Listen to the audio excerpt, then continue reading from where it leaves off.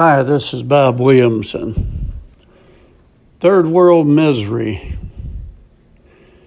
I was traveling in India several years ago and saw for the first time people with leprosy. I shall never forget looking into the haunted eyes of a beggar who had lost his ears, fingers, and had other open wounds where the disease was ravaging his body. I stopped our taxi and gave the man some money as he stared blankly into my eyes, almost as though he was looking through me.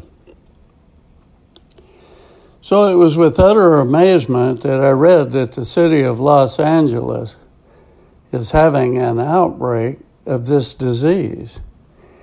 I researched it and discovered that leprosy is not a disease consigned to biblical times.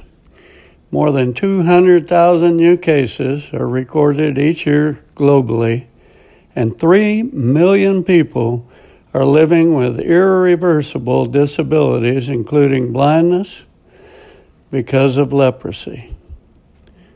Leprosy is a chronic, progressive bacterial infection that causes severe, disfiguring skin sores and nerve damage, arms, legs, and skin areas around the body. As noted, the disease has been around since ancient times, often surrounded by terrifying negative stigmas and tales of leprosy patients being shunned as outcasts. How is leprosy contracted? The bacterium Mycobacterium lepra spreads leprosy. The condition is contagious. Untreated individuals can spread the bacteria via droplets from the nose and mouth. The ancients understood the contagious nature of the disease, but not its mechanism. A person is 5 times more likely to contract the illness than another member of the population if they come into contact with someone with leprosy. Other diseases, in addition to leprosy, are reemerging in some parts of America too, including Los Angeles County, that we haven't commonly seen since the Middle Ages.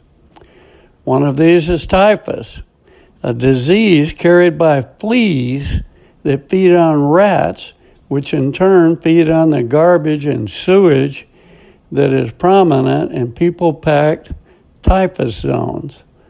Although typhus can be treated with antibiotics, the challenge is to identify and treat the disease in resistant, hard-to-access populations, such as the homeless or the extremely poor in developing countries.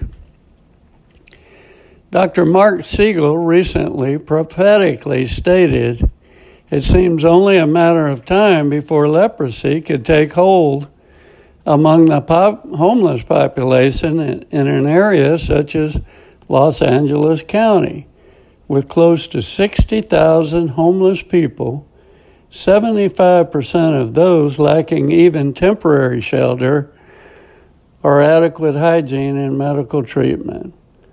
All of those factors make a perfect cauldron for a contagious disease that is transmitted by nasal droplets and respiratory secretions with close repeated contact."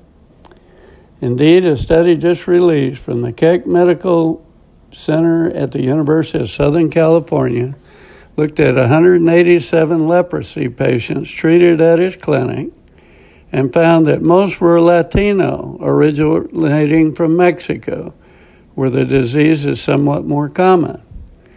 Leprosy is still more prevalent in Central America and South America, with more than 20,000 new cases per year. Given that, there is certainly the possibility of sporadic cases of leprosy continuing to be brought across our southern border undetected.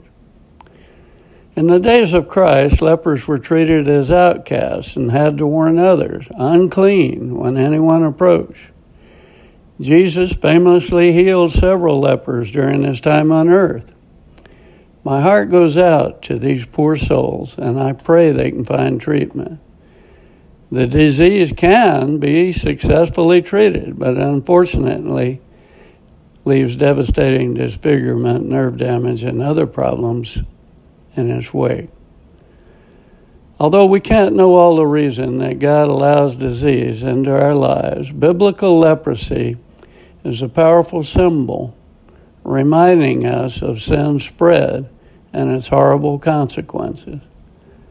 Like leprosy, sin starts out small, but can then spread, leading to other sins and causing great damage to our relationship with God and others. The people who promote allowing anyone and everyone to simply walk across our border and then tolerate the filth of the drug-infested homeless camps on the streets of LA, San Francisco, and elsewhere are no doubt genuinely trying to help.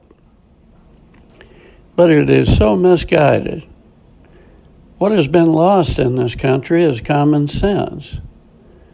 Do we want to take the United States back to the Middle Ages? We can help people more by teaching them to help themselves. Like sin, the worst thing possible is to simply ignore the problem and allow it to continue to destroy. 1 Corinthians 15:57. But thank God, He gives us victory over sin and death through our Lord Jesus Christ. This is Bob Williamson. Thanks for listening.